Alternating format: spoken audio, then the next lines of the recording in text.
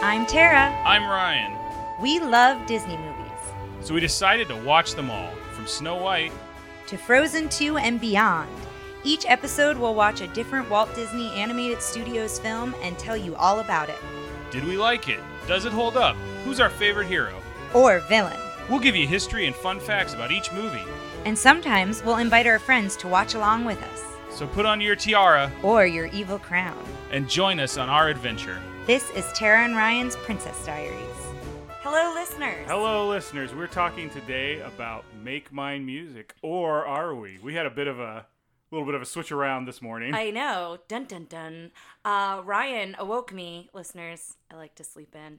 And Ryan awoke me to say that it was not on Disney Plus. So we should say that at the top of this, that, if, you want to watch along and find it, Ryan can tell you where he has found it. So basically, I woke up this morning and set up. We were trying a new setup. As we've mentioned in previous episodes, we've got new equipment. We're going through a lot of that stuff. And there's a picture on the Facebook page yes. for those of you who aren't on the page. Well, so as I'm taking the Facebook picture, I'm putting up something in the background. I go, I'll put up Make Mine Music. That's what we're looking at today. And lo and behold, I find, or rather not find, Make Mine Music on Disney Plus. And we'll talk a little bit about that today. Honestly, this one was a weird one to find info for. I couldn't find a making of. I did a couple little deep dives into some other stuff. Yeah, I did some deep dives as well, and a lot of my facts I think will make more sense after we've watched it and talk about each of these. Mm-hmm. But to kind of go into it, and I'll read the synopsis here. Let me pull it up on my phone. So I'll go into a little bit while we're waiting for that. This is another one of the package films that they made. Specifically, this was meant to keep the studio running on a lower budget and to get things out there. I think this one came out after the war, but this was what they did during the war. So yes, during the war, this was 1946. Yes. So during the war, this was one of 4 package films. So this is the first one we're going to watch, and the ones that were done during wartime. Mm-hmm. And then Fun and Fancy Free, then Melody Time, and then The Adventures of Ichabod and Mr. Toad. Mm-hmm. So those were all done during wartime, but of course came out afterwards. And I think we've mentioned this before, but, they had less employees, they had less funding, less money for projects. And so that's when they got this idea to do these package films. Mm-hmm. And so these 4 specifically are usually grouped together because they were worked on during the war. And there are a lot of kind of miniature ideas from earlier things that they didn't flesh out into full features. For example, we're going to talk about the Blue Bayou as one of the features on that, and that was an idea they had for Fantasia that they ended up using for this. Yeah, and the animation it was Claire de Lune. Yes, and I think also some of that was going back to, I said this during the Fantasia episode, the idea that they were going to swap out footage every year or so. Yeah. And so the synopsis, the description here, it's very simple. And all it says here is Walt Disney's compilation of 10 animated shorts utilizing the musical talents of such artists as Benny Goodman. And it got a 70% on Rotten Tomatoes, so I believe that is the lowest so far as we are going movie to movie. And what I wanted to mention here, Benny Goodman is credited. He's not specifically in the film, but I believe his music is used in the film. And the other famous names that I came across that I was excited about, because this is kind of my genre of expertise for my work. I share a lot of music from the 40s, the 50s, and the 30s as well with my clients. Dinah Shore appears in this, as well as the Andrews Sisters. And so they were 2 very big names at the time, and pretty much, on the radio, you couldn't not hear these voices, whether it was on the radio, in films, that sort of a thing. And another voice that I want to talk about more after we watch it is Nelson Eddy. And I did a little bit of a deep dive on him that I'm excited to chat about, but I would like to save it until after we've watched his part of the short. One of the things I wanted to talk about, one of the things I did a deep dive in this, because like I said, it's very hard to find stuff about this for a couple reasons. I did a little deep dive because this was a time when Walt Disney, the reason they didn't have a lot of his animators were actually out fighting the war. The U.S. Military came in and kind of used Walt Disney for propaganda and when I say propaganda, this was actually this will be a short movie I watched about Disney propaganda, and there was also a book they referenced called Disney During World War II that I went to go look up on Amazon, and is currently for $200 because it's out of print. But, there are a couple of those that as we've been researching, I've been looking them up to buy them, and I've saved them. But with them being out of print, they are a little pricey. I thought you'd find this interesting. A lot of their work during World War II was propaganda films and animation and things like that were, they had a movie where they redid a bunch of animation from Snow White and had the dwarfs buying bonds or treasury. And then they had one where they were trying to convince women to save their grease, their like meat grease, because they could use it to make glycerin, which is used in bombs. Mm-hmm. So it was Pluto and Minnie, and there was a story about that. Going back a little bit before that, I was wondering what was Walt Disney's, deal with the war. And they said that they talked about how he really wished he could have fought in the war, and that actually during World War I, he was too young, but he tried to join the army, and they said, you're too young, so he falsified his birth certificate. He was Captain America. Well, he didn't join the fight, but he did join the Red Cross to drive an ambulance around France, and he drew cartoons on the side of his ambulance. That was how he personalized it. Yeah. And he wasn't in it for very long because he got in near the end, but he did go do that. The other thing that was interesting, going back to the propaganda films, which I say propaganda and that has a bad connotation here, but it can also just be again, pushing a wartime effort and that thing. And to say that all our propaganda was good is not true. We had a lot of bad propaganda dealing with the racial stereotypes of the groups we were fighting and kind of villainize them. But anyway, But if you think Rosie the Riveter and that kind of propaganda, it sounds like Walt Disney's was similar in Rosie that the Riveter vein. is a piece of propaganda. Yeah. No, some of it was, they did a whole thing. So one of the ones was Der Fuhrer's Face, which was a Donald Duck feature where he was a Nazi and he worked in a Nazi thing. And it was all the goofy things that happened to him. And then he wakes up at the end and he's in his bedroom with red, white, and blue sheets and a statue of the Statue of Liberty. And he's like, I love being the citizen of the United States of America. That sort of stuff. But when they show, I forgot who led the Japanese Axis powers, but when they show him, it's not a very flattering picture. Got it. Anyway, but Donald Duck was in a lot of propaganda for stuff. So much, in fact, that on Donald Duck's 50th birthday, he was made a sergeant of the U.S. Army. Oh my gosh. And then given an honorable discharge. When is he 50? I don't know exactly. It was obviously sometime after that, but it was something on his 50th birthday. They let him know his service was over by honorably discharging him. Oh, that's funny. So that was some fun stuff I looked up. But like I said, there's a lot of stuff in this, and it's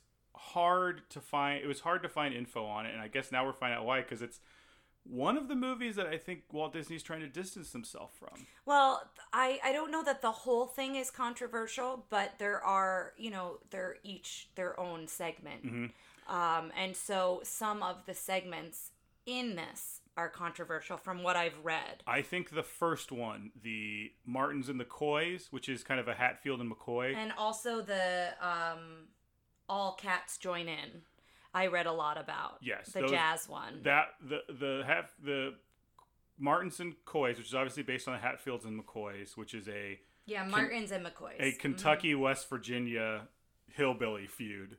Yes, that started because one of the McCoys was fighting for the Union, and on his way home he was murdered, and the McCoys blamed the Hatfields, and then two of them dated, a very Romeo Juliet situation. And just kind of became, it was like a 30-year feud or something like that I saw on Wikipedia.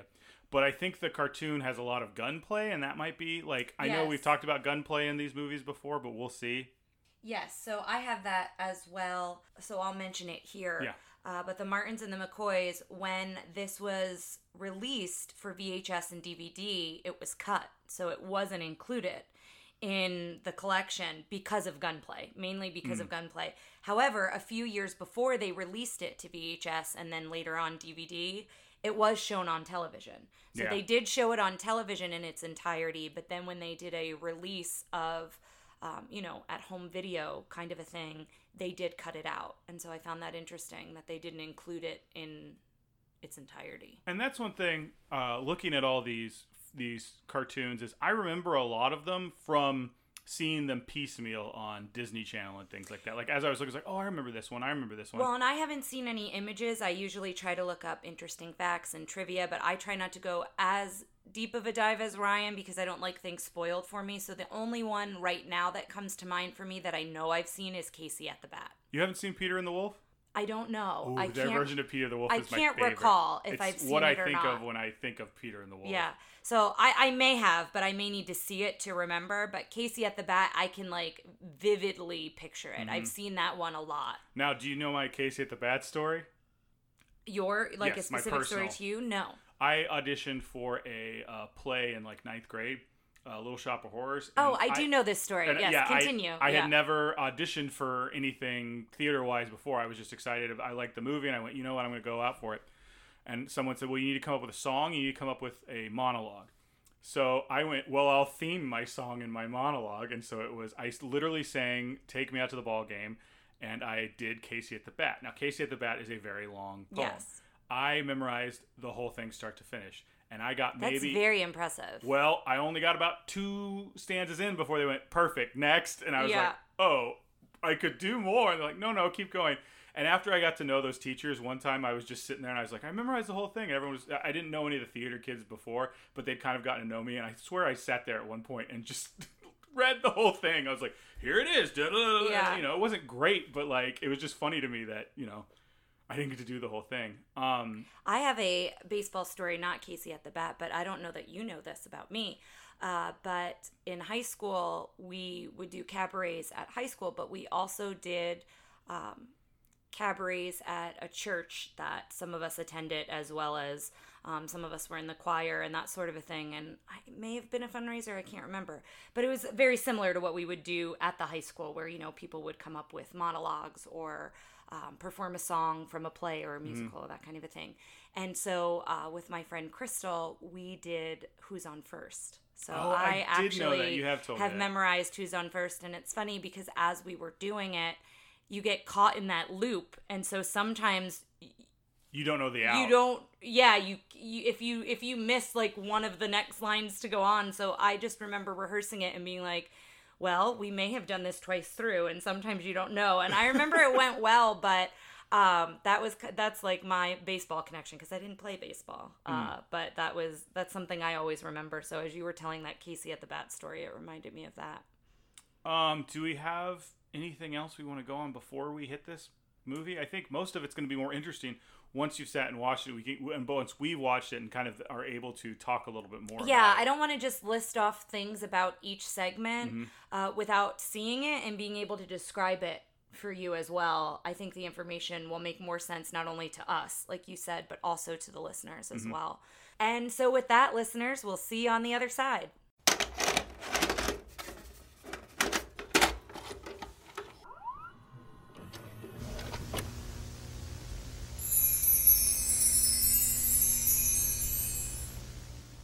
Okay, we are back. Guys, and that was quite a journey, both through the many shorts we saw, and also just getting it to happen. We had to find how we had to watch them.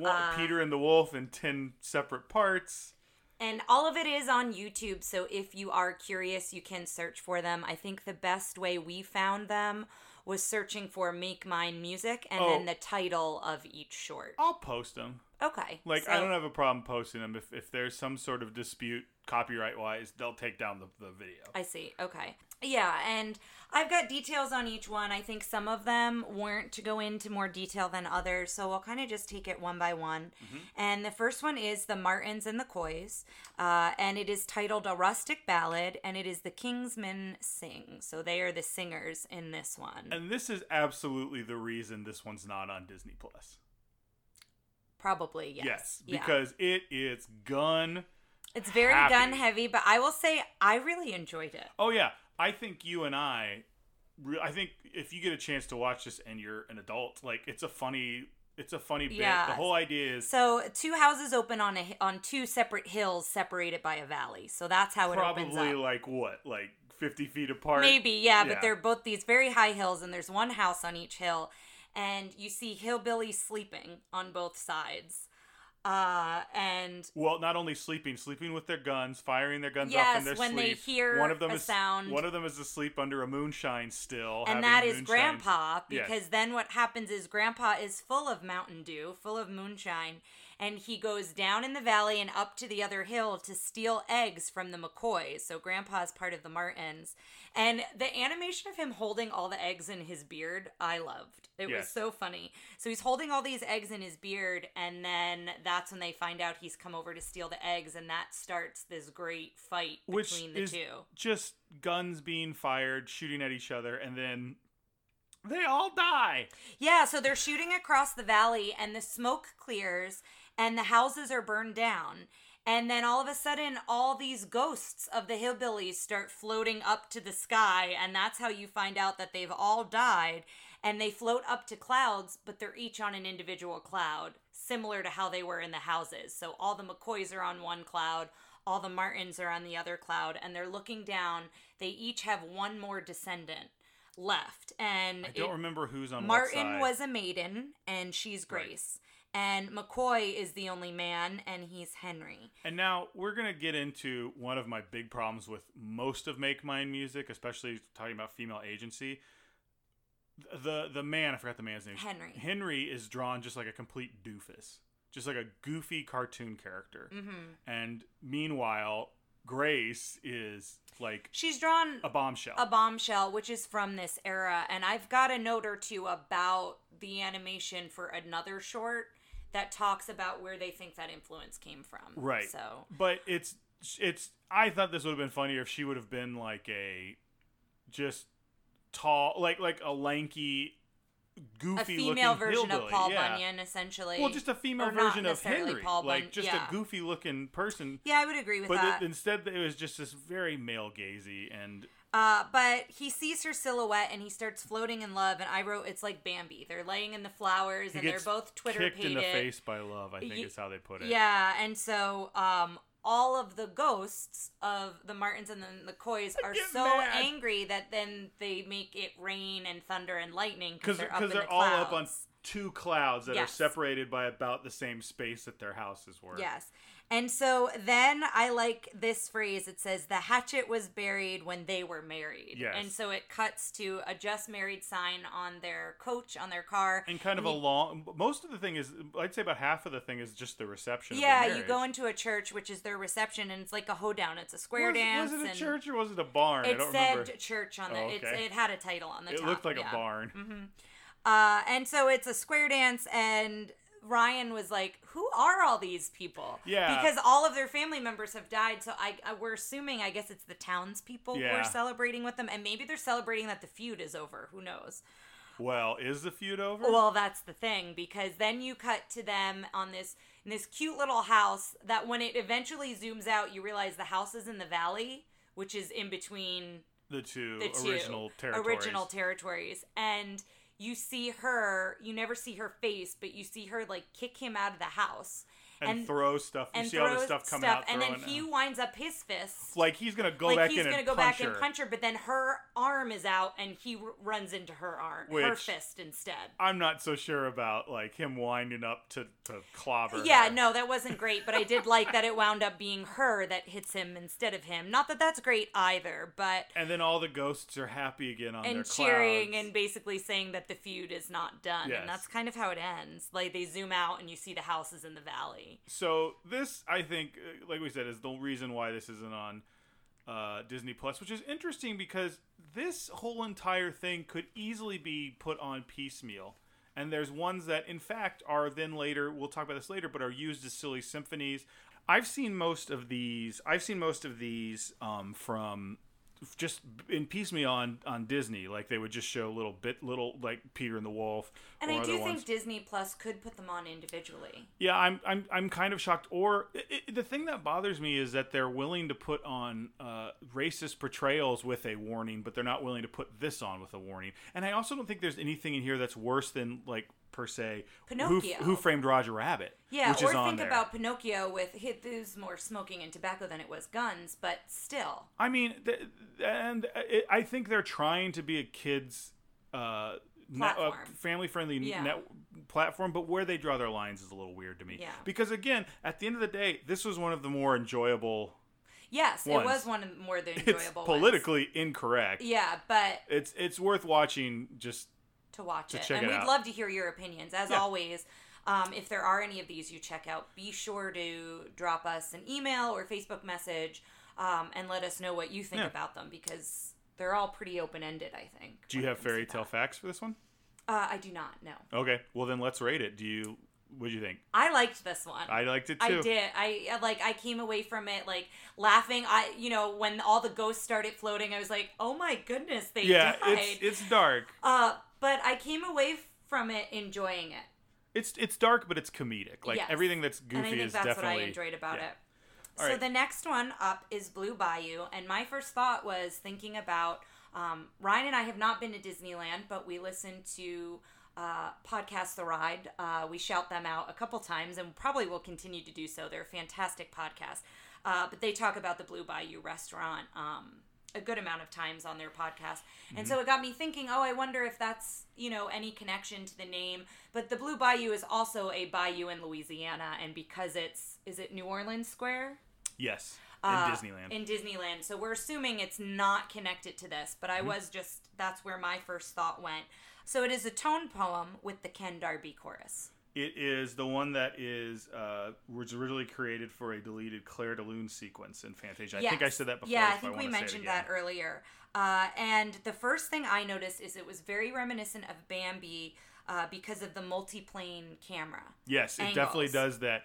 It's bringing you in through the bayou, and everything's coming at you at different rates. Yeah, and it's in blue hues, and it's really beautiful, and it's in the evening because it keeps going up to the full moon.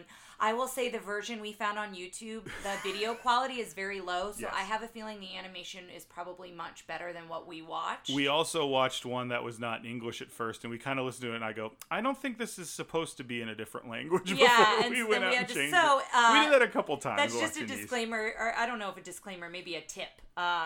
If you are going to search for these, you are going to find a lot of versions that might not be correct. And again, if you're searching for them, check out the Facebook page or the Twitter stream. We'll have them up. But I will say this one was beautiful. I thought blue hues, and then you come on to an egret, and he's walking across the water, and he's flying, and the ripples in the water, and the water sparkles, and it's kind of this just very kind of you follow his journey, right? Yeah, through the there's evening not of the really bayou. a narrative. He's walking across the water, and then eventually he meets another egret. I keep saying he, but it could be a she that we come upon first. They fly up into the air, and they fly up to the moon, and my note was it's kind of slow and sleepy, but it was also short. So, it was kind of just takes you through this bayou, but that's pretty much all I have for this one. I don't have a lot for it either, so I liked it. I liked it. I don't know that I would watch it again simply because it's just. Yeah. I wouldn't reach for it just because it's a slow song and it's basically just a music video. But did you like it? Yeah, it was nice. The next one is the one that also was controversial, and more so when it came out. But it is All the Cats Join In. It's a jazz interlude. And it's Benny Goodman's orchestra on this one. And so it opens on a sketchbook. And what I liked about this one, it's kind of hard to describe the whole thing. We'll talk about a little bit of the story with it.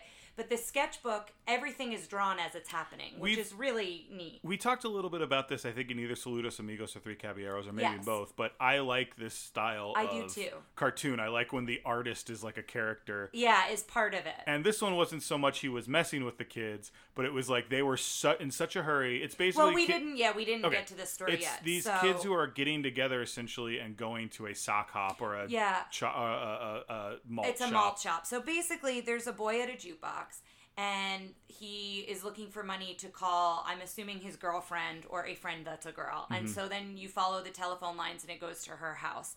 And he's playing her the music to be like, you need to come down here. And she's babysitting or looking after her younger sister. Yeah, it looks like her younger sister. And then the part that keeps trying to get involved. Yeah, the part that becomes controversial, and I've got some notes on this after we finish describing it, is she goes to get ready. So she jumps in the shower, and it's a silhouette first you see like an outline kind of her naked figure, and then there's the silhouette of her in the shower, and then she jumps out and clothes get thrown on her. Which I didn't actually find. I thought it was fine. I had no real issue with it. I thought the Centaurettes were more controversial than this. Yeah, like, this is just a real quick... Yeah, I didn't mind it, and it made sense. She's getting dressed. She's putting on makeup. Her little sister is trying to put on makeup with her and, like, trying to get dressed with her. And she runs out the door, and there's somebody waiting for her in a car, and then they go around town. Well, that's the thing, is they're not really... It's the being car drawn. is being drawn Yes, behind yes, them, yes. and they take off in the car, and you see the pencil, like, follow it. Yeah. And then it gets ahead of it and draws a stoplight That's right, so that it yeah. can finish the car. Which, that's the kind of stuff I found really amusing in this. Yeah, and so they pick up all these other friends, and so the car is full with youths, with youths, and they head to the malt shop, and it's Bobby Soxers. So as Ryan mentioned, so everybody is dancing, and the guy working at the malt shop is making up sundaes, and I don't know if you noticed there was a little American flag at the top of the sundae. I didn't notice that. Yeah, so that was in like the top, which I thought was just a little nod as they're doing these during wartime. And the one thing that neither one of us was a huge fan of, but saw coming, is everybody is drawn kind of very curvy, all the women, and then they're drawing everybody and then their dance partners, and they draw this one guy and they draw his dance partner, and they draw her rear end. Her rear end is much larger than any other lady's rear end. Yes. And then she looks down at it and she's very upset, and then Well, first he's upset, which that's the part. I mean, when she looked at it, she kind of like puts her hands on her hips. Yeah. That's kind of funny. But like when he's like, I'm not dancing with her, she's got a big bottom. I was like, all right. Yeah, and then you see the eraser come in and it erases her. But to be honest, her figure is more real to the original figure before she gets erased. Like, I think it would have been funny if they drew her with like a squiggly butt. Yeah, so or like it wasn't like, defined. Look, she's got a big yeah, butt. it was like, just like part of the drawing that wasn't a pencil finished. mistake. Yeah, it was like unfinished. I think you could have gotten the same laugh out of it. But and then that's kind of it. That's it. Then They dance. They kick out a square guy with a ukulele who's like trying to sing the song. But what I have for this one is the term cats, when it's all the cats join in, was from the word, I don't know how to say it. Hepcat. Hepcat, thank you. Which is associated with the jazz culture. So that's where that comes from. And then it's similar to calling someone a hipster now. Yes, which granted, it says a synonym being a hipster. Yeah. The other thing going... You apparently read the same article I did. Yeah, it seems like it. The scenes that were censored in recent releases were the brief moments of nudity that we mentioned. And here I read it said it focused on feminine parts, which I disagree with. I don't think it focused... Maybe with her butt, but like in the scenes in the shower, I don't think there was any one part of her that was focused on. Apparently, if you slow it down, like... You can really see but it. But again, it doesn't look any... The Centaurettes in Fantasia are more... I thought they were more sexual. Is that the right word? I think in general... It's funny because I think... Sexualized is the word I was looking for, but I don't know that that's... To me, and again, this is my opinion, it's all I've got, seemed less of a male gaze sexualization for the most part than the hillbilly woman... even the hat coming up. These women felt like they were getting prettied up to go dance because they wanted to get prettied up to go dance. Yeah, and I had no problems with the shower scene. Here, I also read that it's production... so fast. Yeah, the Production Code Administration thought it violated the Hays Code. And so I looked up what the Hays Code was, and essentially that was the Motion Picture Code. Mm-hmm. So it was a set of industry moral guidelines for self-censorship of content that was applied to most United States motion pictures released by major studios. So that was from 1934 to 1968. So they felt that it violated this code. So that's why it's been censored in some of the releases. And then there was an animation historian, Sean Griffin, I think is his name, and he felt that the images were indicative of kind of what was going on in the changes in the 40s culture. Yes. So those cheesecake posters and the popular animated shorts with sexy images by Tex Avery, excuse me. So that's a lot of the stuff The Mask was based off of, the movie The Mask. Like the wolf who goes and sees Red Riding Hood sing at a club, and he's like, oh, and then his heart's coming out of his chest and all that. And so they said that Walt Disney and Walt Disney Studios were influenced by this trend, and you kind of see that trend fade. Like it doesn't stick around for a very long time, but it is in this era. And I didn't really see a lot of that in this one. So it was interesting that they used it in this one to make that statement, but I do understand what they're saying, and I do think the animators were influenced by it. But this one offended me the way least. less, yeah. Yeah. I liked this one. Yeah, I liked this one a lot. It was kind of fun. Again, I think you're going to find that we like a lot of these, but at the same time, I don't know that we'd watch this whole thing again. This one I might watch again. Like, on its own, I would probably watch this one again. I think it's a fun song, and it's a fun music video for it. Yeah. What's the next one? Without You is A Ballad in Blue, and it is Andy Russell doing the singing. Is this the one looking out the window? So Andy Russell, I did look him up because he had a really crooner-style voice, but it was kind of a little Latin-influenced song, like some of the rhythm, and he sang in an English and Latin style. He's of Mexican descent, and he was known for a version of Besame Mucho and several other recordings, so that's kind of the background on him. So he was somewhat popular when this came out. This is similar to Blue Bayou, and then it's just the image seems to be he's looking out the window lamenting. Yeah, so it opens on a dark room, and you see this window that's very bright, and over to the corner there is a table with a love letter on it. And so he's kind of lamenting about what the love letter says in it. And when he looks out the window, and you don't see a person, it's us looking out the window. It's from a his point perspective, of view, yeah. Rain is falling, and again, the quality of the video was low, so at first it was hard to tell that there was water falling on the window. We couldn't tell if the frame, the resolution had dropped, or it was just blurry. But it reveals a weeping willow, and it does it in lots of different colors, and then the leaves fall off the weeping willow, and then it turns to go up to the sky, and you see all the bright stars in the sky, but there's one star that's brighter than the rest, and the lyrics kind of follow that. The animation follows the narrative story of the lyrics with that one bright star. And then you go back to the night sky, and then there's bare trees in the landscape. So there's no leaves on the trees, and it goes from kind of dark of night. Not trees made of bears, just to make sure. Yes. So it goes from dark of night to these blue, like a more dark blue, to like pink hues, which I thought was really pretty. And then we come back into focus into the room, focusing on the window and the rain falling. And one of the last things you see is the bright star out the window. So I thought, imagery-wise, I thought it was really interesting that it followed the lyrics. I didn't seem that you cared for this one too much. No. But I seem to have followed it a lot more than you did. Here's the thing. You say the imagery did. I think it was a good imagery for this song, but at the same time, I don't feel that this song, like, you could have changed out the song, and this could work for a lot of sadder songs. Do you know what I'm saying? Yes. Yeah. I just didn't think it was fine. I enjoyed it. I liked that you followed the story with the animation, so... Well, it's also funny because I feel like at the end of every one of these, when I was looking for the next YouTube video, Tara was like, okay.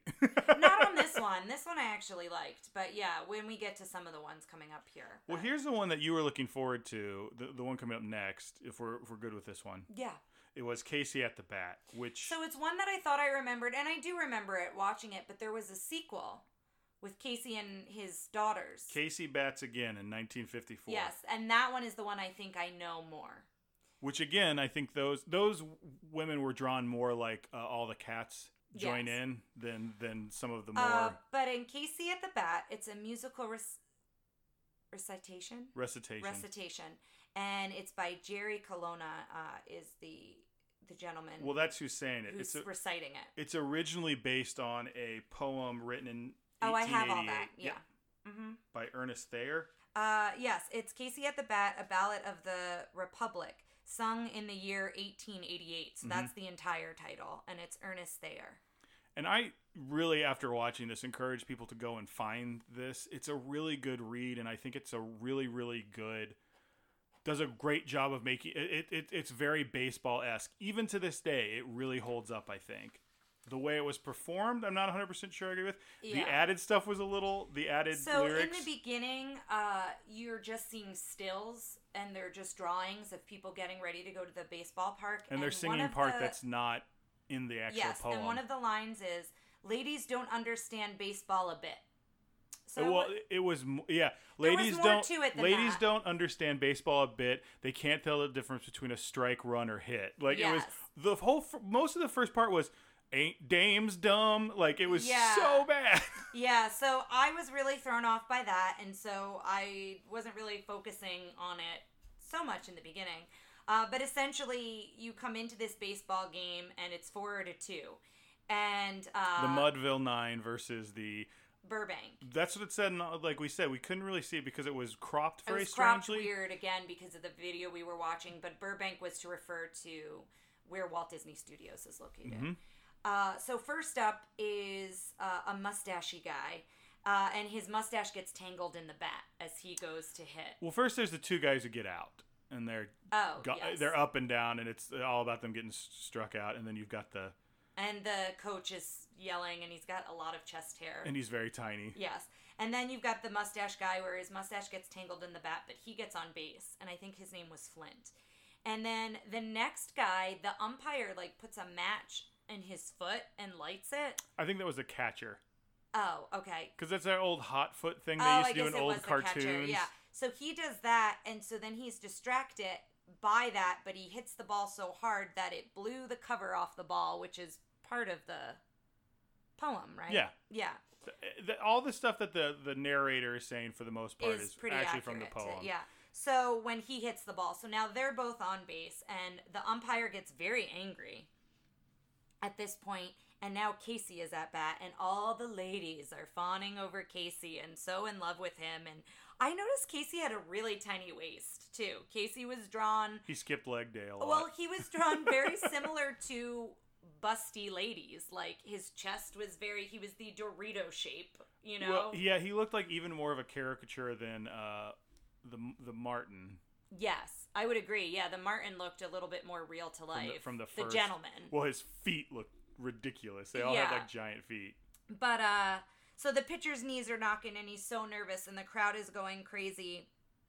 And Casey strikes out the first time, and when he strikes out, a woman then says, "Kill the umpire." No, he when you strike out, you're done. Oh, I'm sorry. There was a strike. It's the first Speaking strike. of ladies that don't know baseball. Now hold on. You've been to a lot of baseball games. I have That was been. just a slip of my the tongue. terminology. Yes. Give yourself much more credit than you just did. So he gets his strike one. Strike one. And which a he lets lady- go by because it's not his style. Yeah, and a lady says, "Kill the umpire," and she takes her sharp hairpin out and is like, And jabs it in the air. headed towards the umpire, and Casey says, no, there's no need to do any of that. That seemed to shock you, and I was kind of Yeah, like... I just was like, it just seemed a little too aggressive for just one strike happening. I also think, I think that's the fervor of the crowd he's trying to create in the poem, and I think that's an actual line from the poem, even though it was said by the woman. Okay. And not the narrator. Okay, and so then the second strike, Casey is reading a police gazette that's got a very busty lady on the front of this newspaper. Did you look up anything with Police Gazette, what that meant? No, I didn't look up anything. Yeah, it just looked like a girly magazine, but I've never heard the term. But it said Police Gazette. It looked like a newspaper. Tell you what, it looked like Playboy. Like old Playboys where it's, it was more... I wouldn't know, listeners. It looks like what people have told me old Playboys look like. So Ryan's going to look that up, but then... Not old Playboys. I'm going to look up Police Gazette. Yes. Just let's get that straight. So then, Oh, it's an actual magazine.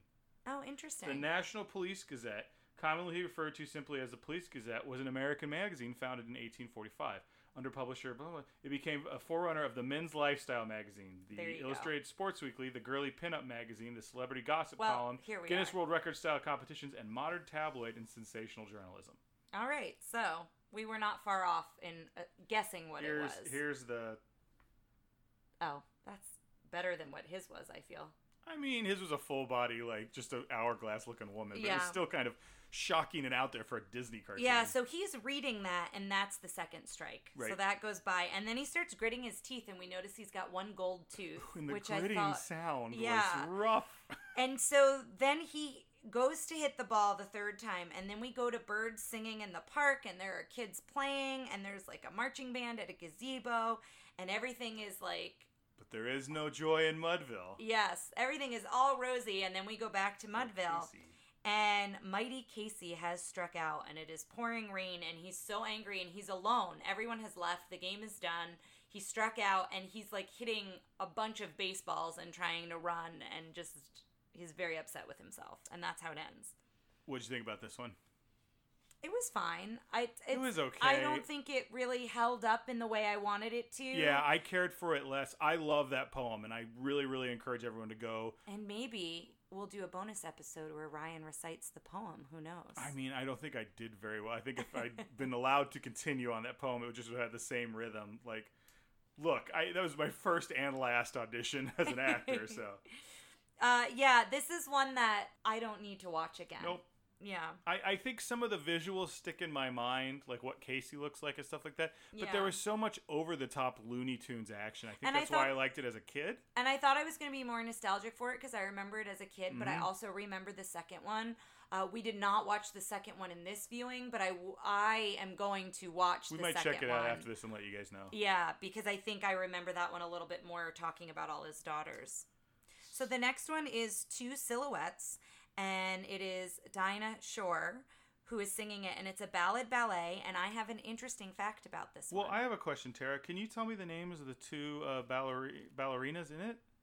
I have their... I'm not going to pronounce their names. No. Let's just give it a shot. You know, listeners, it's really not fun when I get poked fun of on the air here. It's more of just...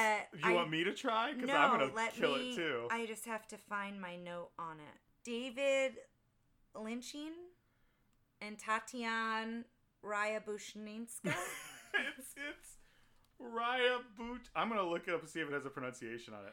I know I didn't say them right. Nope, it certainly does not. However, these two are famous in the land of Disney because they are the same dance models for the hippo and the alligator. No kidding. Mm-hmm. So from Fantasia. So these are the same two. And so they're used as silhouettes in this one. This one is a rotoscoped segment. Rotoscoping basically means doing animation over film. So they filmed these two and then they drew over it. They've done it. They did it a little bit in Snow White. They tried to do some of it, but Disney kind of moves away from it.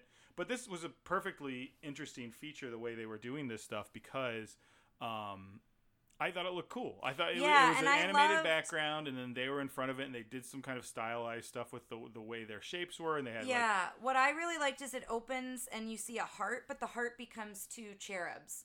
So again, like that focus on a silhouette where it's a heart, but then it's two individuals. And the cherubs are animated; they're not rotoscoped. Yeah, and then it opens. They open the gate, this heart gate, to the two dancers, and those are the silhouettes.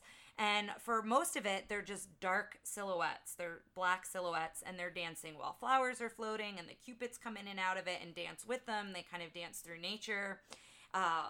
I call them cupids, the cherubs. I kept referring to them as cupids. I know they're the same thing. Well, I just want to do the same explanation I told you, which was like Dracula is a vampire. Cupid is a cherub. Like, it's the same way to do it like that.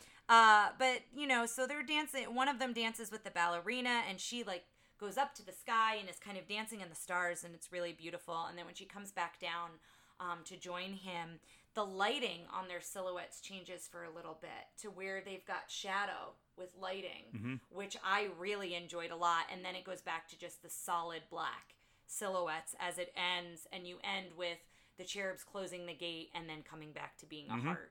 I really liked it. I thought it was really beautifully done. And also I think the reason I enjoyed it more was knowing that those two ballerinas were the models for Fantasia, and we loved the hippo and the alligator so much that it was kind of a neat connection. I looked at it a lot. I looked at it a lot in the same vein as the Blue Bayou, which I keep wanting to call the Blue Danube, but that's not it. Yeah. The Blue Bayou, in that, like, yes, it was very beautiful. I thought it was very well done. I don't know that I'd watch this one again. Yeah, it might not be one that I would immediately be like, I want to watch it, but I thought it was enjoyable and it's worth checking out. Mm-hmm. All right, so I'm just making sure, listeners, I don't have any other notes there, and I don't. Okay. The next one Peter and the Wolf. Yes. So, This was the one we had the hardest time watching because we couldn't find it in full on YouTube. I was shocked we couldn't find it in full on YouTube. And the version we ended up with, we were able to find all the parts together, but it is someone filming the television. This is one I'm shocked is not on Disney Plus as its own little... Because they have little silly symphonies and merry melodies that are... Or no, merry melodies might be Looney Tunes, but... They have their own silly symphonies up there on their own. You can watch them just in collections or in little things, and this is perfect for that. And honestly, this may have been... this was quite possibly my favorite one of the whole thing, and I'll go into why here in a second. Yeah. If you want to So the narrator is our famous voice, Winnie the Pooh, Sterling Holloway, and Stork from Dumbo. Yes, Stork from Dumbo, and many other voices that we'll hear along the way. And so they introduce you to all the characters in this and the instruments that are associated with them. So Peter is the string quartet, and the animation is animated as instruments and music notes as well as like showing you each character. So the animation of Peter and the animals. So the bird is Sasha, and that's the flute. And Ryan made a very interesting observation that I agreed with, that the bird looks like the weirdo bird from... Not Saludos Amigos. Three Caballeros. Three Caballeros. Yes. So it is a distant cousin, I think. Wearing a top hat.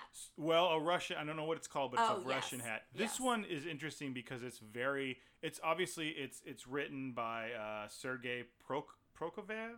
Prokofiev, I think. Prokofiev? Something like that. Right. Regardless, it's written by a Russian composer, and so it's very pro-Russian, especially at a time when they were our allies. You know, very quickly after this, I think, is when the Cold War kind of starts kicking up and that sort of stuff. But right now, this is during World War II, so we're all very pro-Russia. So Yes. it's interesting to see. There's a part where the bird writes wolf in the snow, and the narrator goes WOLF. Well, and all the signs are in Russian. It's too, in Russian, the yeah. animation. So next we have the duck, and that's Sonia, and she is referenced by the oboe. And then we meet the cat, Ivan, who is the clarinet.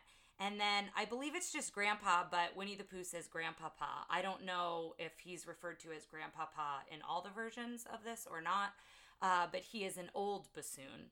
And then the hunter's guns are represented by the kettle drum, and then the wolf is represented by kind of a variety of instruments. So we did notice that the animation with the wolf was very, very scary. And you continue to see him. He is very intimidating and very scary along the way. One of the things I thought was really good about this, and I'm wondering, have you seen Peter and the Wolf outside of this? No, which I'm sure will be shocking to people who know me because of my background, but no, I have Well, we not. found a David Bowie record where he's narrating it, and I remember growing up, I had a narration of it. But my question is, when they do this live, is there a narrator? Is he a part of the story, or is like the original presentation of this narrator free? I believe there is a narrator, but I don't want to be quoted on that. Yeah. But I believe there is a narrator that guides you through the story. Chris, if you're listening, help us out here. Yeah. I should know. I just don't. I don't think I've ever seen it performed. No, I've never seen it performed. So we kind of open with Peter and wanting to hunt the wolf, and he's got this little pop gun, and Grandpa basically smacks him on the bottom and is basically like, no, you can't go out there. We open into this cabin that it has very like a Russian style in the way it's animated and the colors of it. And so he's kind of reprimanding him and telling him he can't go hunt the wolf. And then as he falls asleep, Peter takes the gun from him and goes anyway. And so now we are following Peter on his adventure into the snow. And the first of the animals he meets the animals in the order that they're introduced in the beginning. So he meets Sasha first, and the bird wants to join. And then he meets Sonia the duck, and when they come upon Sonia, her shadow looks like the wolf. So at first they think she's the wolf, and they're pretty scared, and she wants to join the party. And she starts imagining hunting the wolf, and she gets very scared of her imagination of what the wolf's going to do and what it looks like along the way. And then we meet Sneaky Ivan the cat. And one thing I should mention here, we're referring to all these animals by name. In the original, the animals don't have names. So that's just something to note here. That's something Disney did, but they don't have names. It's very strange. I don't know why, but when I remember Ivan like watching this, I remember him as Gideon from Pinocchio, or looking more like Gideon. And he's not at all. Like, I was waiting for Gideon to come out. Yeah. And he looks completely different. He acts completely different. Well, and they describe him as shy on brains. And he comes like slinking through the grass, and he starts chasing Sasha, chasing the bird all around, and Peter tells them to stop fighting, and the duck says he's a cat in the grass, and so they're all kind of getting worked up as the cat is coming in, and they kind of work it out, and they keep marching in the snow to find the wolf. Hold on one sec. Do you think he felt shy on brains? That's interesting, because they did present him as he's a dummy and blah, blah, blah, but he felt very sly. Like when he's helping catch the wolf later, I thought the duck seemed shy on brains. Yeah, it is interesting. But yeah, the narrator described him. Yeah, I would agree with you on that the cat seemed more cunning, like more like what cats are depicted as in other animations and things. But they do come upon the wolf, and the wolf, when they zoom in on him, his eyes are like bright yellow and red, and he's got these sharp teeth, and the drool that they animate in almost every scene that the wolf is in. He's got drool dripping from his mouth. And so the wolf is not goofy. No. The wolf is very scary. looking. And everyone's scared, and the pop gun, Peter uses the pop gun, it basically like pops the nose of the wolf and does nothing. Mm-hmm. And so the first one the wolf chases down is Sonia the duck, and he eats the duck. And so all that's left is a feather and the duck's footprints in the snow. And so everyone is upset and crying, and we watch Sonia go to the pearly gates with a halo. And that's... Which they draw wings on a duck. Yes. But her arms are her wings. Yeah, so yeah. They're double winging her. So they're double winging her. And then next, Sasha is so upset that the wolf ate Sonia that Sasha goes after the wolf, the bird. And so then you're seeing this whole scene with the bird, and the bird's in his mouth, and then that's where the bird leaves his hat in his mouth, and it's like this whole sequence of going back and forth with the wolf. And then as that's happening, Peter is, I think, up in a tree, and he's got rope that the cat has down below, and this is the part Ryan's talking about. He's lowering the cat, and the cat's got the other end of the rope, and he's going to rope it around the tail. Try to tie it around the tail of the wolf, which eventually they do. And the bird gets away and hears the hunters or sees the hunters, something like that. You hear the hunters coming because this is all about audio. So they hear the like they have a theme on top of the kettlebells whenever the guns go off. Because anytime they're surprised, anytime their kettlebells are weightlifting. Mm-hmm. Anytime they're disturbed or surprised, they fire off their guns and kind of look around. This one, again, has more guns in it, but didn't really bother me nearly as much as the other ones. I mean, yes, and so the hunters, the bird tells the hunters about the wolf, and they go back to where the wolf was, and you see Peter's footprints, you see the wolf's footprints, Peter's hat, and Peter's gun. So now they think that the wolf has taken Peter. And then they look up, and Peter and the cat have... caught him. They didn't need the hunters. Yeah, they caught him with the rope, so they didn't need the hunters. So they all kind of march back into town on a parade with the wolf tied up. Now, when I used to listen to my record that I had, this was a record I had that I listened to, not a tape, not anything like that, needle and everything. I remember that the bird was actually alive. The duck had been eaten, but was alive inside the wolf. Mm. And that there was kind of an indication that they were, when they killed the wolf and cut him open, that the duck was going to come out. But that's not the case here. No, here what happens is we find out that the duck was hiding in a tree, inside of a tree trunk the whole time. Sasha goes back and I think is mourning the duck still, and then we find that the duck is actually alive. So that's which is exciting. That's the end of that one. This, like I said, is my favorite one. Because I think it feels very... Not necessarily it would fit with Fantasia, but it feels in that same vein of like, let's introduce children to classical music. Let's introduce them. There's a bit of learning at the beginning of associating a character with not only a particular piece of music, but a specific instrument. So you're learning that one-to-one. Yeah. I really enjoyed it. I enjoyed it. I think for me, it being choppy kind of takes you in and out of it. And there was like buzzing and all these different things going on. But I am looking up. Was this the one that buzzed and you kept laughing at? Yeah. Every once in a while, just be like, buzz, and Tara would just start laughing like, good Lord. So it is performed with a narrator every time it's performed. Okay. And one version that I was looking up here has it with different actors playing each animal. So I think it depends how you see it. If you see it in, I think, this is me going off assumption in the quick reading I've just done, if you were to see it in a classical, like, orchestral concert, I believe there's a narrator with the orchestra. But if you see it in more of, like, a children's theater, you're going to have actors playing each animal along with the music. So I think there's lots of different versions and different ways that you could have seen this performed and continue to see it performed. I'm interested to hear that David Bowie one we kind of saw but skipped over. Yeah. One fairy tale fact I wanted to throw in here. The original Peter and the Wolf story, Peter is a young pioneer. The Pioneers were a Soviet children's organization funded as a communist version of the Boy Scouts. So I just thought that was interesting. I'm going to look up one more thing for it. Okay.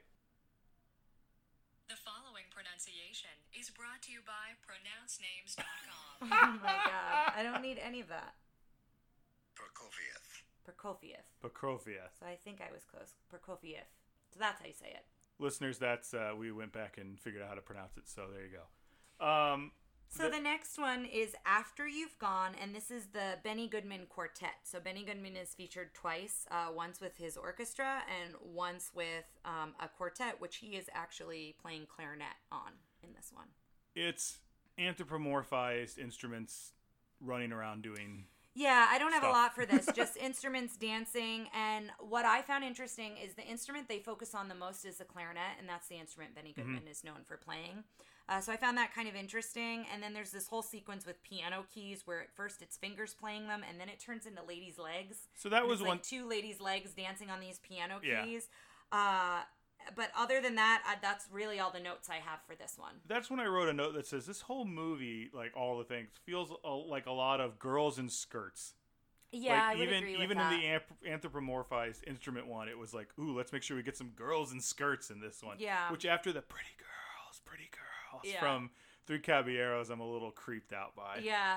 But for this one, it was enjoyable. It's not one that I think I would look up and watch again, but it was reminiscent of Fantasia with the instruments and kind of the way that they were dancing and the way that they were animated to match the music. Of all the short ones, I think this is the one I would go see again. Just because it was fun and kind of quick and all that. But yeah, at the same time, there's not much to say about it. Yeah, it was good. It's a good song. Yeah. Check it out. So the next one, we're coming to the last two, is Johnny Fedora and Alice Bluebonnet. And when we first looked this one up, it was like a crooner. It was like someone had decided to do their version of this song over the original animation. And we were like, we don't think this is quite right. I thought it sounded like Johnny Mathis, so it should sound. Was this the Andrews Sisters? So the Andrews Sisters are never mentioned specifically in the credits. This was the Andrews Sisters according to the Wikipedia. Because I was going to say it was reminiscent of them, but it didn't give them credit like it did some of the other artists. If you find it and it doesn't sound like the Andrews Sisters, it's not the correct right audio. One. Yeah. So it opens on the Bunton shop, and it's a window of a department store, and you see these two hats on hat stands, and it's basically Johnny Fedora and Alice Bluebonnet, and we kind of see them fall in love. And you see them kind of engaging with one another, and Johnny is dreaming of a hat box for two, and then you see two baby bonnets, one pink and one blue. And then Alice gets bought for $23.94. Yeah, that's part of the song. Yeah, that's part of the song.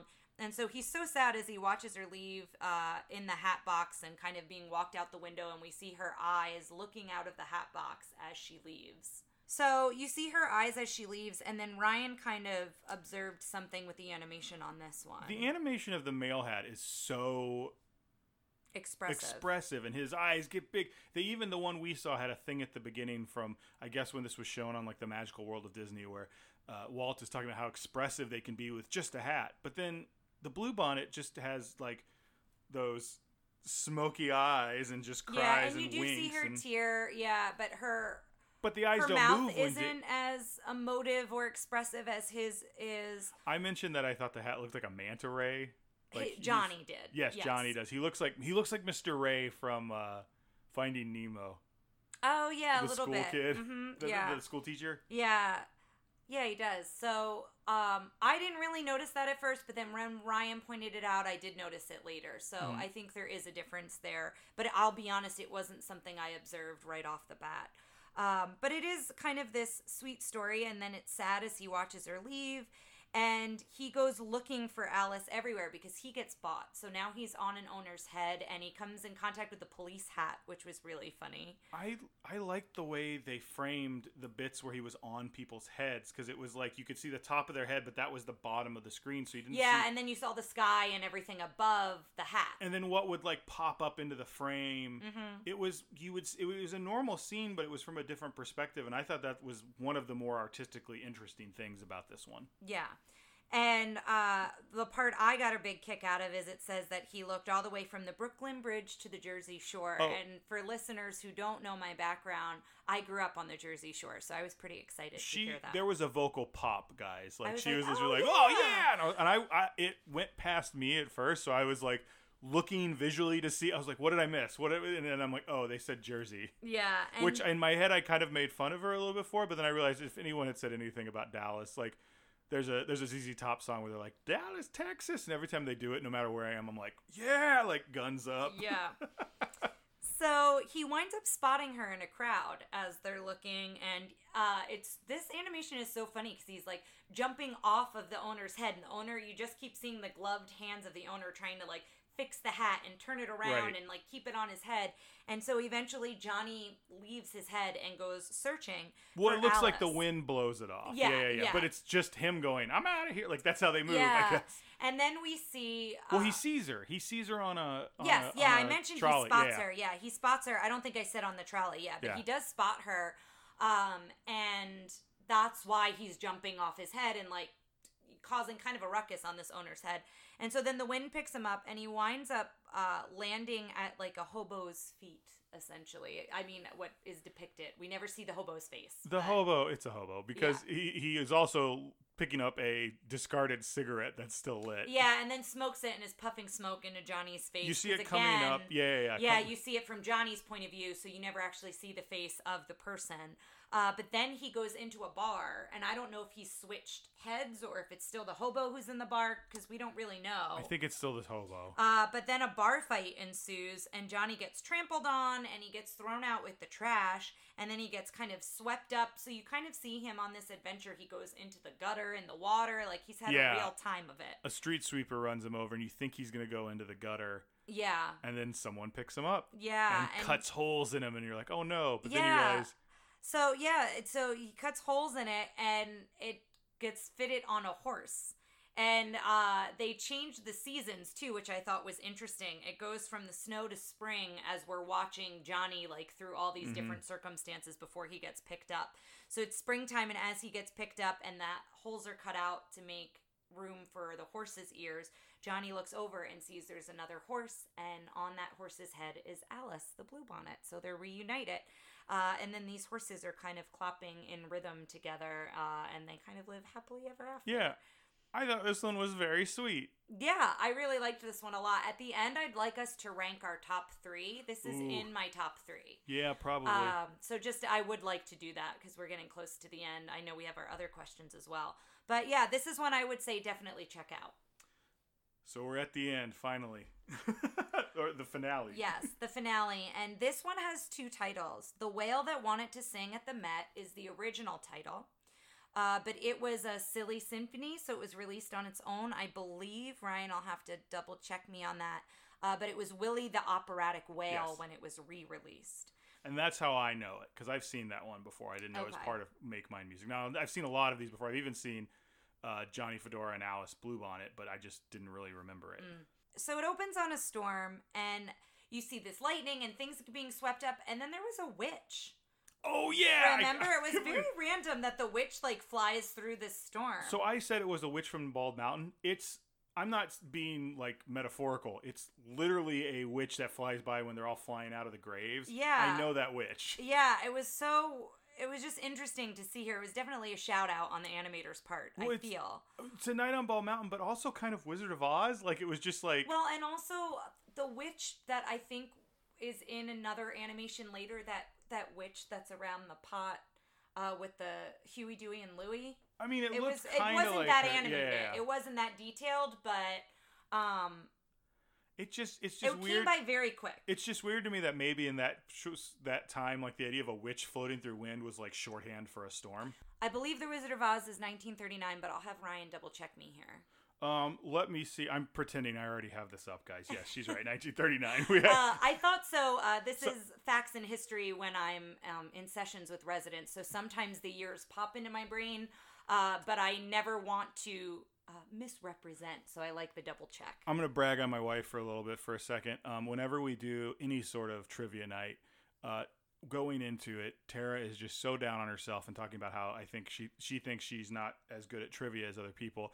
And there's always something she knows that nobody else at the table was anywhere close. All the time. She's just like, I don't know anything. And she's like, 1939 Wizard of Oz, or something like that. Yeah, I'm and like, okay. It's usually from my work, and it's just what stays in my brain afterwards. But going back to the whale, after we see this storm, it opens up to a mystery voice singing at sea. So we're seeing headlines. We're seeing newspaper headlines. I'd love to get the headlines again. They're great. Yeah, they're good. one is mystery voice singing at sea, and I'll be on Whale Sings is another one. I did not write them all down. Those They were start two of getting many. like what's it called when you have the alliterative? I think is the word. Yeah, there's one about the sailors or the seamen see. Melodious Mammal is the one I remember. Yeah. So there's a lot of them, and so you're seeing all these townspeople, or in this city. You don't see enough detail to know, but they're reading all these newspaper headlines, and it flashes to doctors and experts that argued it was near impossible. Did you see the one doctor who was like showing a picture of the fish, and then they had the same face? Like, yes, that was my favorite. And then the impresario of the opera comes in, and he thinks he knows everything. Teti Tati? I think so. Yeah. He's discovered lots of different opera singers and different performers along the way, and so he believes that the whale has swallowed an opera singer, and he's determined that he's going to find and save this opera singer that's inside the whale. And so Whitey the seagull comes in. I forgot that was his name. And he sees the article about how he sees that Teddy Toddy is looking for Willie. Yes, is looking for this whale, and what he perceives as a famous opera singer inside the whale. And so the bird flies all the way to Willie and shows him that he's very famous. And we open to the scene of Willie on singing shortening bread, and he's singing to all the other animals, the seals and the seagulls. The seals look so happy. Yeah, I love it. So good. And so after reading the newspaper that the seagull has, he's determined. He's like, oh my gosh, this is my big audition. What am I going to sing? And so he swims all the way to where they are hunting, searching for him. And he sings Figaro. And I associate Figaro with Mrs. Doubtfire because it is the opening when Robin Williams is doing the voices of animation. He's singing Figaro. So that always flashes in my head when I hear it. But he's singing it, and folks, when I think of Figaro, I think of the actual opera. Oh, of course, yes. And so basically, the impresario, he wants to shoot the whale right away, and the sailors love his music. At first, the sailors are going to try to shoot him with a harpoon, and then they are just so smitten and taken away by this whale that they stop him several times from shooting the whale. And he then... It's hard to tell, is he daydreaming or does he really become successful? But all of a sudden we see the whale in the Met performing on stage. Now, one thing we see before that is not only is this an operatic whale, but he has 3 uvulas that each let him sing in different... And one is a baritone, one is a tenor, and one is a bass.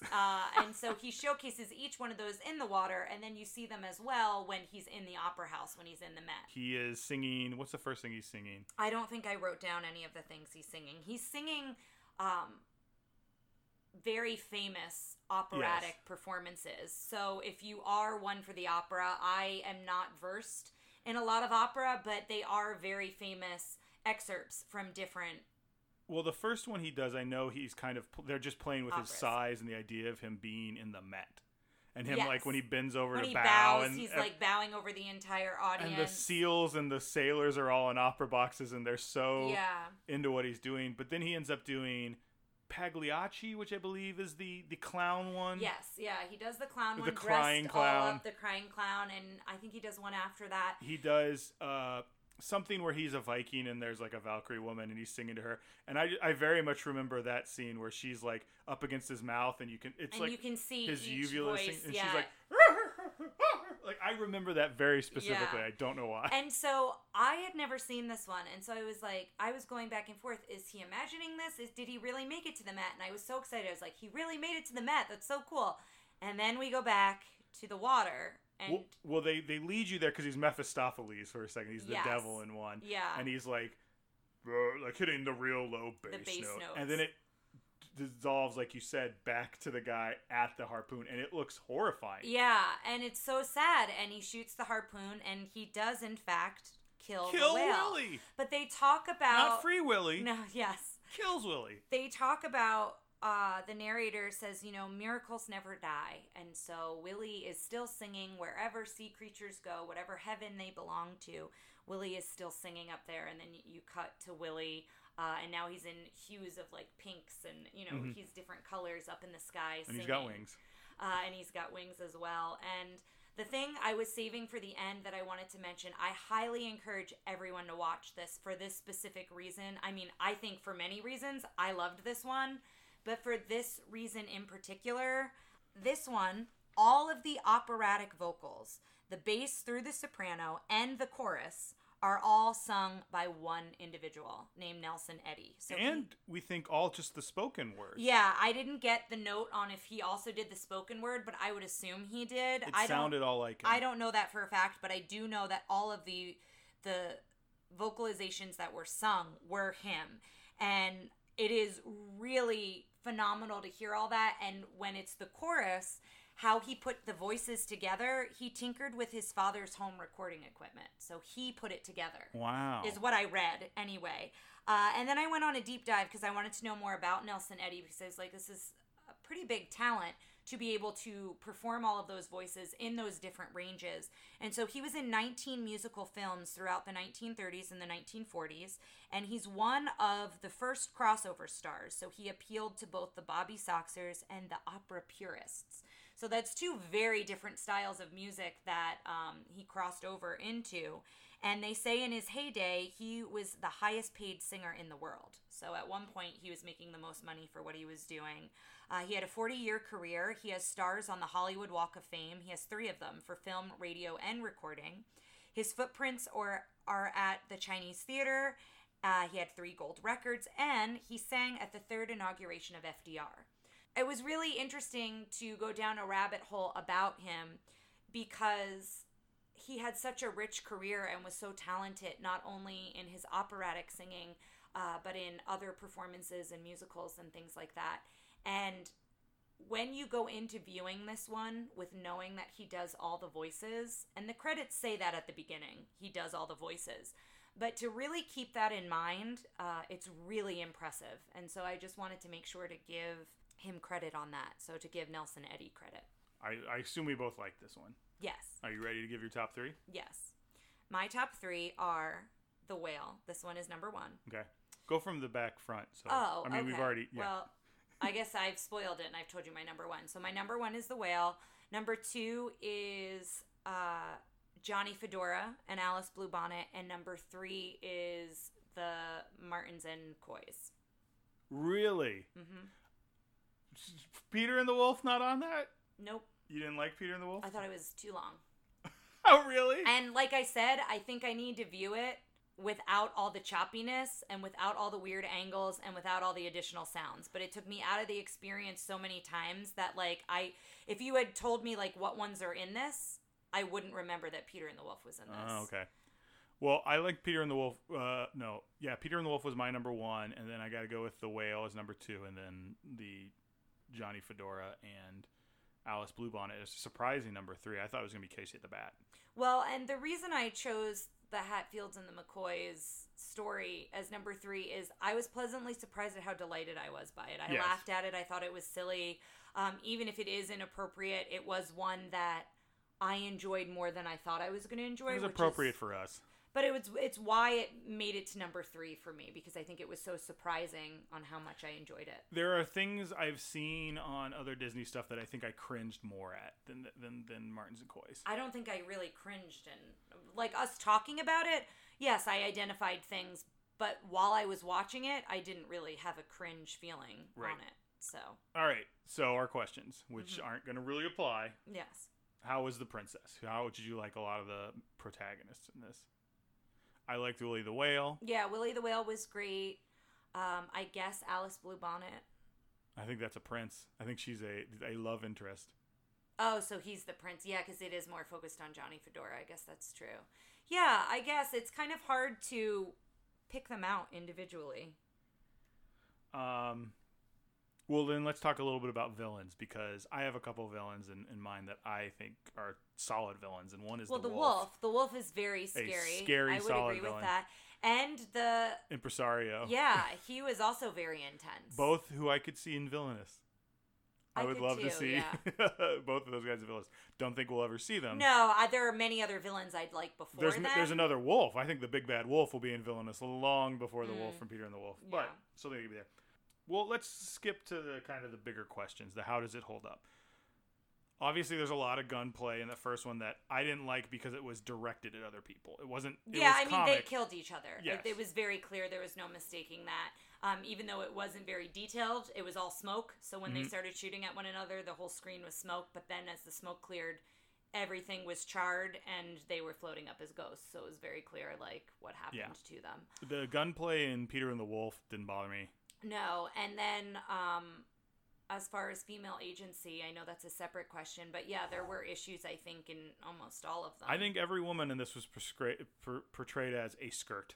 Just like it felt like it was like they were window dressing the whole time. Literally, one of them was window dressing. She was a hat in a department store window. Yeah, I think the one where it depicted it the best was the Bobby Soxers one, which got the most criticism about the silhouette of her in and out of the shower. But for me, I think that there were some issues with that one, but there were less issues than with the others. Absolutely. And we kind of highlighted that as we talked about each one as well. All right, so here's a big question. Do you put it up on the shelf or do you lock it away in the vault so no one can see it, Tara? As a whole, no, I don't put it on the shelf. I completely agree with you. I think I like the idea of putting them up individually. I think the whale one is so delightful. It is sad that he dies at the end, but I really gravitated to that one quite a bit. At the end, and it's the end of the whole thing. Yeah, that's the note you go off on. Well, I mean, he's at least singing again in heaven, but yes. But yeah, Peter and the Wolf, I think, listeners probably will disagree with me that I didn't include Peter and the Wolf and may be shocked that I didn't include it in my 3. But I do agree that it should be on its own on Disney+. Mm-hmm. If none of the others are, Peter and the Wolf definitely should be. I think the whale one should be as well. I think Johnny Fedora would be a cute one to have up on Disney+ as well. And you liked the Martins and the Coys, but... I don't think that one should be on okay with it not being up there either. I'm fine with that one not being on there, but I think at least, what are those 3 or 4? Those are 3. Yeah, so the 3 that you named. And the little short ones. Like, that's the thing is I feel like putting this stuff up there is similar to what they did on the Disney Channel, which is we don't have as many commercials. We're not programming stuff for time, so we have weird slots in between things.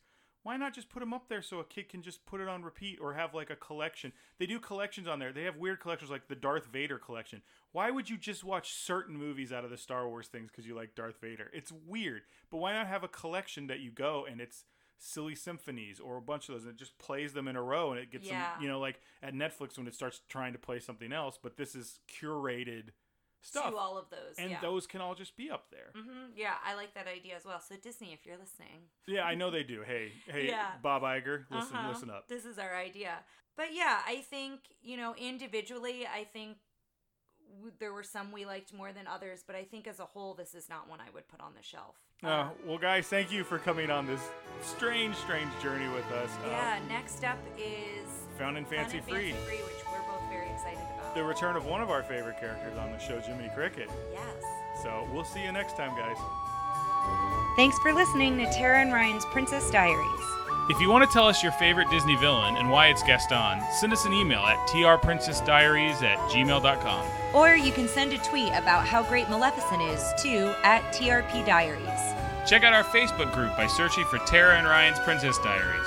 Tara and Ryan's Princess Diaries are available on iTunes, Stitcher, Spotify, Overcast, and many more. Wherever you hear us, please be our knight in shining armor and give us a 5-star review. Thanks again, and until next time, remember to always live happily ever after.